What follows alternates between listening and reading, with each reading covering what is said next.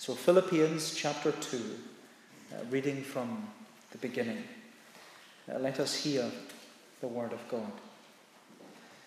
So if there is any encouragement in Christ, any comfort from love, any participation in the Spirit, any affection and sympathy, complete my joy by being of the same mind, having the same love, being in full accord and of one mind. Do nothing from rivalry or conceit, but in humility count others more significant than yourselves. Let each of you look not only to his own interests, but also to the interests of others.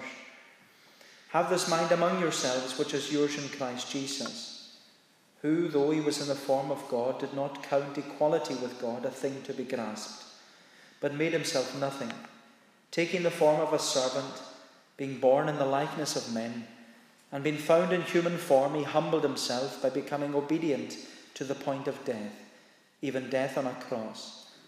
Therefore God has highly exalted him, and bestowed on him the name that is above every name, so that at the name of Jesus every knee should bow, in heaven and on earth and under the earth, and every tongue confess that Jesus Christ is Lord, to the glory of God the Father.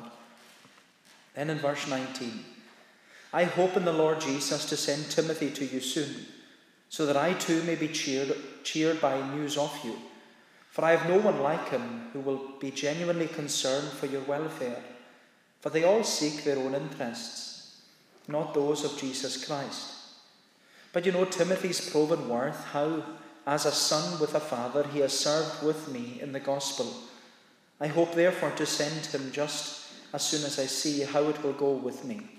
And I trust in the Lord that shortly I myself will come also. I have thought it necessary to send to you Epaphroditus, my brother and fellow worker and fellow soldier, and your messenger and minister to my need. For he has been longing for you all, and has been distressed because you heard that he was ill. Indeed, he was ill, near to death. But God had mercy on him, and not only on him, but on me also, lest I should have sorrow upon sorrow. I am the more eager to send him, therefore that you may rejoice at seeing him again, and that I may be less anxious. So receive him in the Lord with all joy, and honour such men, for he nearly died for the work of Christ, risking his life to complete what was lacking in your service to me. And so on, may the Lord bless that reading of his own holy word. Now, if we could just look at this passage that we've been reading this evening. Now, the Bible often describes the Christian life by using contrasts, because we're told that we must die to self in order to live for Christ. We have to declare spiritual bankruptcy if we're going to be rich. We're told that we need to mourn if we are going to be blessed. We're told that we need to hunger and thirst if we're going to be satisfied. We're told to lose our life if we're to save it, because if we save our life, we will lose it. The Bible often describes the Christian life by using contrasts. And this evening we're considering one of the greatest contrasts, that we must humble ourselves if we are to be exalted. We must humble ourselves if we are to be exalted. And you know, it may seem like a contradiction, but in fact Paul's teaching on humility, it's a complete paradigm shift away from the desires of our heart. Because our natural sinful desire, it is to exalt ourselves. It's to promote ourselves, to ensure that we're the best, we're the priority, we're first, we're seen, we're acknowledged, we're praised, we're given position. But what Paul teaches to the Philippians, what he gives to them is a joyful paradigm. And he gives to them this joyful paradigm chained to a Roman soldier. And it's a paradigm shift far away from our natural desires. Because Paul says that the only way to be truly exalted is to humble yourself. And when Paul presents this great paradigm shift, he does so by giving to us an example. He gives an example of exaltation by humiliation. And the example that Paul gives is, of course, as we read, the example of Jesus. Because Jesus received exaltation by humiliation. And what Paul is saying is that the only way you're going to know true joy in your Christian life, the only way we're going to know true joy, he says, is by learning this paradigm. Because true joy is experienced when we receive exaltation by humiliation. And so in this passage, Paul gives the Philippians, and he gives to us, three things. He gives an exhortation, then he gives an example, and then an encouragement. An exhortation, an example, and an encouragement. So if we look first of all at the exhortation. Look again at verse 1. Paul says, so if there is any encouragement in Christ, any comfort from love, any participation in the Spirit, any affection and sympathy, complete my joy by being of the same mind, having the same love, being in full accord and of one mind. Do nothing from rivalry or conceit, but in humility count others more significant than yourselves. Let each of you look not only to his own interests, but also to the interests of others. So Paul begins this teaching on humility by exhorting the Philippians to remember what they are in Christ. And as we said, Paul's teaching on humility, it was a complete paradigm shift away from the desires of our own heart. In fact, you could say that Paul's teaching was a complete paradigm shift away from Greek and Roman thought. Because if you remember, Philippi was located in the northeast of Greece. But Philippi was a very Roman place. Philippi was part of the Roman Empire. It modelled itself on Rome. It had all the architecture of Rome. And it even had the nickname, Little Rome. And so for the locals of Philippi, humility was not part of their psyche. They didn't consider humility to be a good thing or something to be sought after.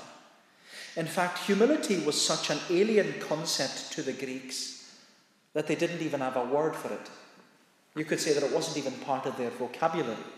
It was a foreign concept to them, and anyone who was humble was considered to be worthless. And so for the Greeks, humility was an alien concept.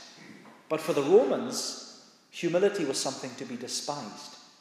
Being humble was a sign of weakness. And the Romans, well, they hated weakness. They were Romans. They were part of the Roman Empire. They were taking over the world. They were proud people. And so you can see why Paul's teaching on humility, it's a complete paradigm shift for the Philippians.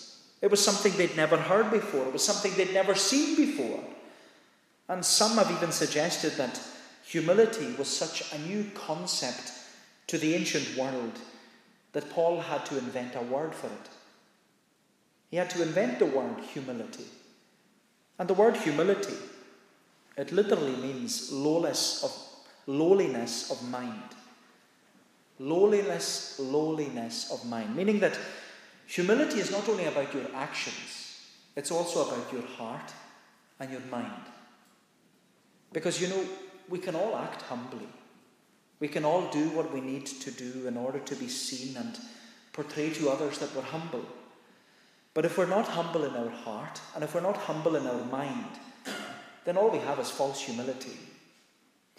Therefore, to have true humility, Paul says that to have true humility is to be humble in our heart, our mind, and in our actions. And Paul says here that for a Christian, humility is foundational. Because if Jesus Christ is to fill our lives, then we must empty ourselves. If Jesus Christ is to increase in our lives, then we must decrease. And this is why Paul begins his teaching on humility by exhorting the Philippians to remember what they are in Christ. He says, if there is any encouragement in Christ, any comfort from love, any participation in the Spirit, any affection and sympathy. If you're using the Authorized Version, you'll see that the word if is repeated 4 times in this opening section. And that's how it's written in the original language. Paul is saying Therefore, if there is any encouragement in Christ, if any comfort of love, if any fellowship of the Spirit, if any affection and sympathy. And Paul repeats the word if for emphasis. But it's not an if of uncertainty or doubt. Paul isn't questioning whether or not there is encouragement in Christ, or if there is comfort in the love of Christ, or if there's fellowship through the Spirit of Christ, or if there is affection and compassion because of Christ. Paul isn't casting doubt on any of these great and precious promises. No, he's affirming to the Philippians that this is what they already have in Christ. That when they heard the gospel and received Christ as their Saviour, this is what they now enjoy as followers of Jesus Christ. And it's because of this that Paul says in verse 2, complete my joy by being of the same mind, having the same love, being in full accord and of one mind. Paul exhorts the Philippians to ensure that their love for one another is demonstrated by their unity and their humility. Because both unity and humility, they are an outworking of love. If we love Jesus and if we love one another like Jesus loves us, then we will seek unity instead of division. We will walk humbly instead of exalting ourselves. If we love other Christians as we ought to, then it will prevent fallouts or divisions or rivalry. Because we will walk humbly and will seek to put them first and desire the oneness and the unity that Paul is speaking of here. And notice how Paul emphasizes the importance of our mindset. Because he emphasizes the mind. He says in verse 2, complete my joy by being of the same mind, having the same love, being in full accord and of one mind. Paul emphasizes that our mindset must be unity and humility. And as we said, the word humility, it literally means lowliness of mind. Meaning that humility, it's not only about the actions, it's also about our heart and it's about our mind. So humility should encompass our whole life. In fact, Paul stresses the need for love, unity, and humility when he says that we need to be of one accord. We need to be one-souled, he's saying. We need to possess such love, unity, and humility that we are knit together with mutual love for Christ and that we live in harmony with one another and that we live with one focus. And our one focus, he says, should be to exalt the name of Christ in our lives. And it's following on then from this positive exhortation for love, unity, and humility that Paul then gives two negative instructions. He says in verse 3, do nothing from rivalry or conceit, but in humility count others more significant than yourselves. Let each of you look not only to his own interests, but also to the interests of others. And in these verses, Paul emphasizes that humility is all about counting and considering. Humility is all about counting and considering. Because we're to count one another more significant than ourselves. So, in other words, just like Jesus must increase and we must decrease, Paul says, so too others must increase and we must decrease. We have to count one another as more significant than ourselves. But then he says, more than that, we have to consider others and the interests of others and their needs before our own. And you know what Paul is saying is that because we know we have come to experience, as he says in verse 1, encouragement in Christ, comfort of love in Christ, fellowship of the Spirit through Christ, and affection and compassion because of Christ. It's because of all that, he says that we must humbly count and consider the needs of others as more significant than our own, because that's what Jesus did for us. And that's his point. Paul is emphasizing that humility is all about our mindset. Humility is all about how we view Christ.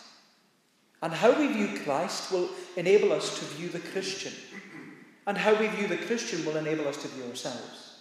And Paul says that true humility comes from having a mindset just like Jesus. That's why he goes on to say in verse 5, have this mind among yourselves, which is yours in Christ Jesus. He says, have the mind of Jesus. And Paul's exhortation on humility to a church living in a proud and arrogant city, it was a complete paradigm shift from the norm. And with such a paradigm shift, a paradigm is needed. A model is needed. An example is needed. And what better example to give than the example of Jesus Christ? And that's what I'd like us to see secondly. So we've seen Paul's exhortation. He's given an exhortation. But then secondly, he gives an example. An example. Look at verse 5. He says, have this mind among yourselves, which is yours in Christ Jesus, who, though he was in the form of God, did not count equality with God a thing to be grasped, but made himself nothing, taking the form of a servant, being born in the likeness of men, and being found in human form, he humbled himself by becoming obedient to the point of death, even death on a cross. Therefore God has highly exalted him and bestowed on him the name that is above every name, so that at the name of Jesus every knee should bow, in heaven and on earth and under the earth, and every tongue confess that Jesus Christ is Lord, to the glory of God the Father. And so in these verses 5 to 11, Paul gives to us an example of exaltation by humiliation. But what we have to remember in reading these verses is that for Paul, this is a joyful paradigm. Because Paul, as we've said before, Paul is calling the church to be joyful. He's calling the church to count it all joy to be a Christian. Because he says there's no room for pride in the church. There's no room for selfish ambition. There's no room for promoting self and praising self and exalting self. And so he says here that we need to have this humble attitude and a heart of service that joyfully serves the Lord out of a love for Jesus and a love for others. And in order for us to understand what he's talking about, Paul, he just points us to Jesus. And he says that whatever we face as a church, or as a community, or as homes, or as individuals, he says our focus needs to be Jesus. Whatever trials or temptations or heartaches or sorrows or experiences of suffering that we encounter in this life, Paul says we need to look to Jesus. In order to count it all joy, we need to look to Jesus. Because, as Paul says here, he is our example. He's the one we ought to model our lives upon. He's the one we ought to imitate. And so in verses 6 to 8, Paul describes Jesus' example of humiliation. And Paul says that in the humiliation of Jesus, he went down, down, down. Jesus went from the crown to the cradle to the cross. Jesus went from glory to Golgotha to the grave. And with this example, Paul is saying to us, look where Jesus was. Look where Jesus was. He says he was in the form of God. And that doesn't mean he was something like God. It means that when you looked at Jesus, you saw God. If you have seen me, said Jesus, you have seen the Father. Jesus was in the form of God. He possessed the image of God, the likeness of God, the glory of God, the honor of God, the majesty of God. Everything that made God, God, Jesus possessed. Which means that Jesus, he is infinite, eternal, and unchangeable, as the Catechism describes.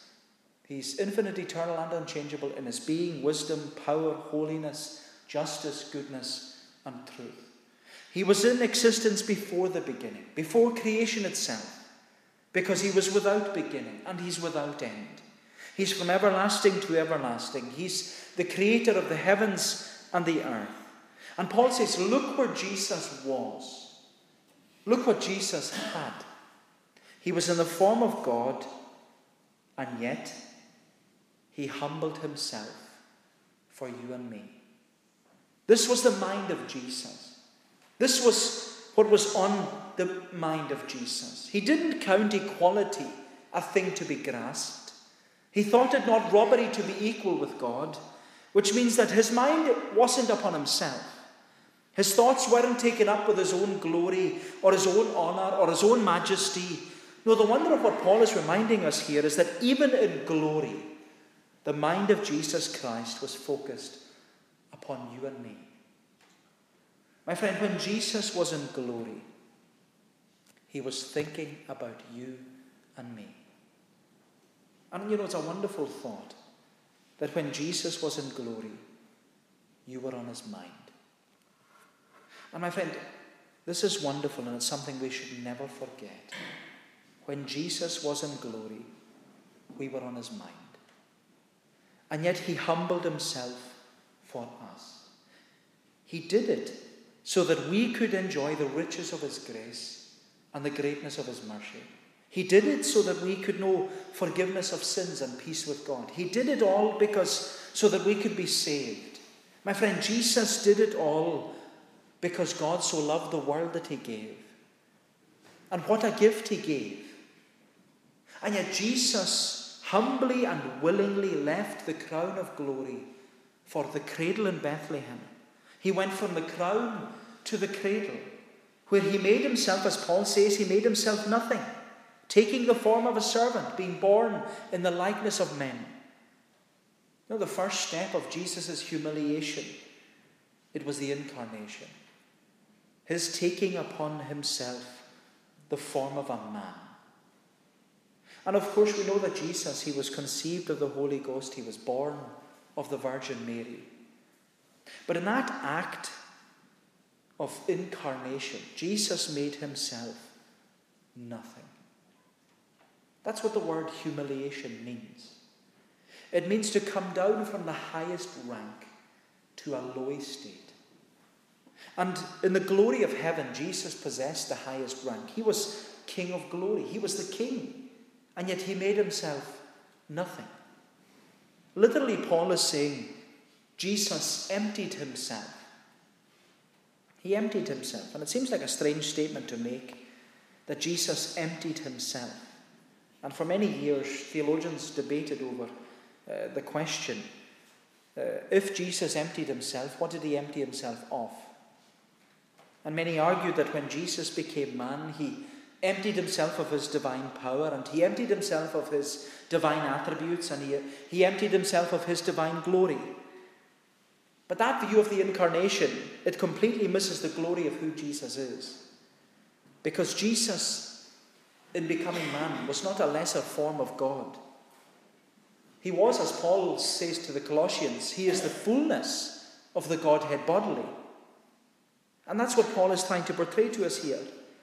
He's presenting to us this great paradox, that in the emptying of Christ, there was a fullness.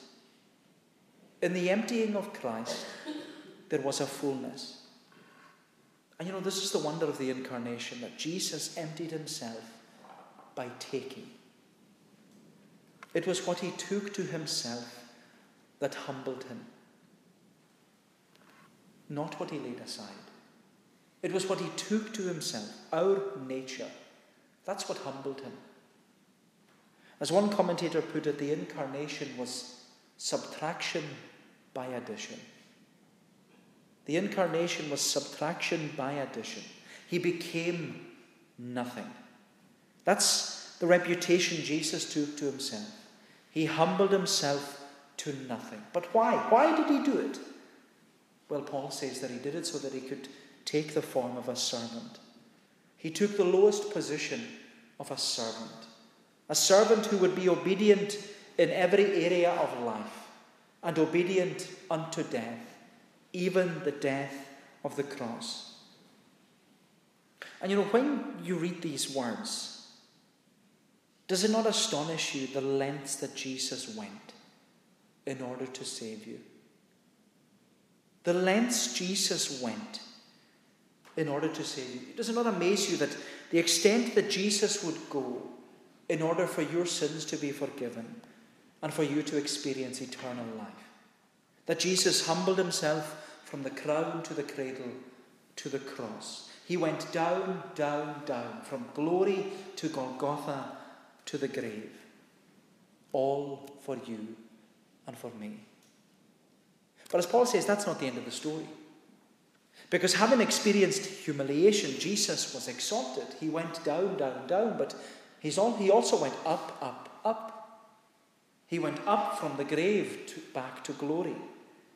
Paul says in verse 9, therefore God has highly exalted him and bestowed on him the name that is above every name, so that at the name of Jesus every knee should bow in heaven and on earth and under the earth, and every tongue confess that Jesus Christ is Lord, to the glory of God the Father. Paul says, he talks about the humility of Jesus, and in the beginning of verse 9 he says, therefore, because Jesus humbled himself, God highly exalted him. God didn't just exalt Jesus. He says he highly exalted him. The first step of Jesus' exaltation was when God raised him up from the grave, when he was resurrected from the dead. But then Jesus, you could say, he was raised higher when he ascended into heaven and was exalted above the earth and above the angels, and he was exalted to the highest place of prominence and power, to the right hand of God the Father. Jesus was exalted to the highest place of authority and honor. And Paul says that because Jesus has been exalted, he has been given a name above all names, and that it's at the exalted name of Jesus that everyone will be humbled. Every knee, he says, will bow, and every tongue will confess that Jesus Christ is Lord, to the glory of God the Father. And the point that Paul is making here is that the only way that we're going to bring glory to God the Father is through exaltation by humiliation.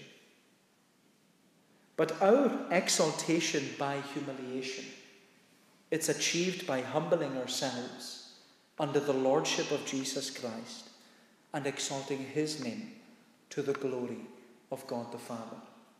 What Paul is saying here is we must deny self. We need to take up our cross and follow Jesus daily. We have to have the mind of Christ. We must die to self and seek first the kingdom of God and his righteousness. And so in this paradigm of humility, Paul gives to the Philippians, he gives to them an exhortation to be humble. Then he gives them an example of the person of Jesus. But then Paul gives an encouragement.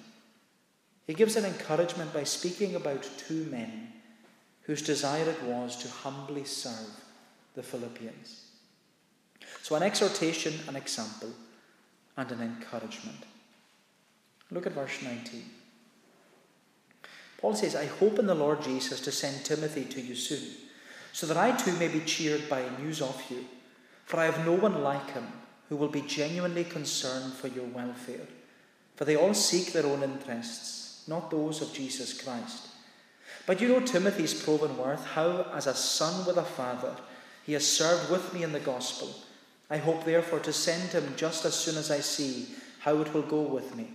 And I trust in the Lord that shortly I myself will come also. So the first humble servant of Christ that Paul speaks about in order to encourage the Philippians, the first servant is Timothy. And Timothy, of course, he was with Paul when they planted the church in Philippi. And so the Philippians, they knew Timothy, and they knew Timothy's humble character. But what's interesting is that Paul says that Timothy is with him. Timothy is with him. Timothy wasn't under house arrest like Paul was, but Timothy was by Paul's side, and he was humbly supporting him and encouraging him in the work of the gospel. And the way Paul describes Timothy here, it's how we ought to be with one another. Because Timothy humbly supports and encourages Paul. And Paul says about Timothy, he says that he's like-minded and large-hearted. He's like-minded and large-hearted. Paul says in verse 20 that there's no one like Timothy. Paul had worked with many humble servants of the Lord. He had worked with Barnabas and Silas and Luke and John Mark and Titus. But out of them all, Paul says there was no one like Timothy. No one like this son in the faith. Because Timothy, he had the same desires as Paul. He was like-minded when it came to advancing the gospel. But Paul also says that Timothy was large-hearted. Timothy had a genuine concern for the welfare of the Philippians. He had a burden for the Philippians, a spiritual burden and desire for their well-being, and this deep desire to serve them. And Paul confirms to the Philippians that they know how hard-working and dedicated Timothy is in the work of the gospel. He says in verse 22, "You know Timothy's proven worth, how as a son with a father he has served with me in the gospel. I hope therefore to send him just as soon as I see how it will go with me." Paul says that he's going to send Timothy. But Timothy's journey to the Philippians, it wasn't going to be just into the next village. Philippi, as we said before, it was 800 miles away. It was a dangerous journey. It was across the sea. And Timothy, Paul says, he's ready and willing to do whatever it takes to advance the gospel. My friend, that's true humility. Being ready and willing to do whatever it takes to advance the gospel. And do you have that? Do I have that?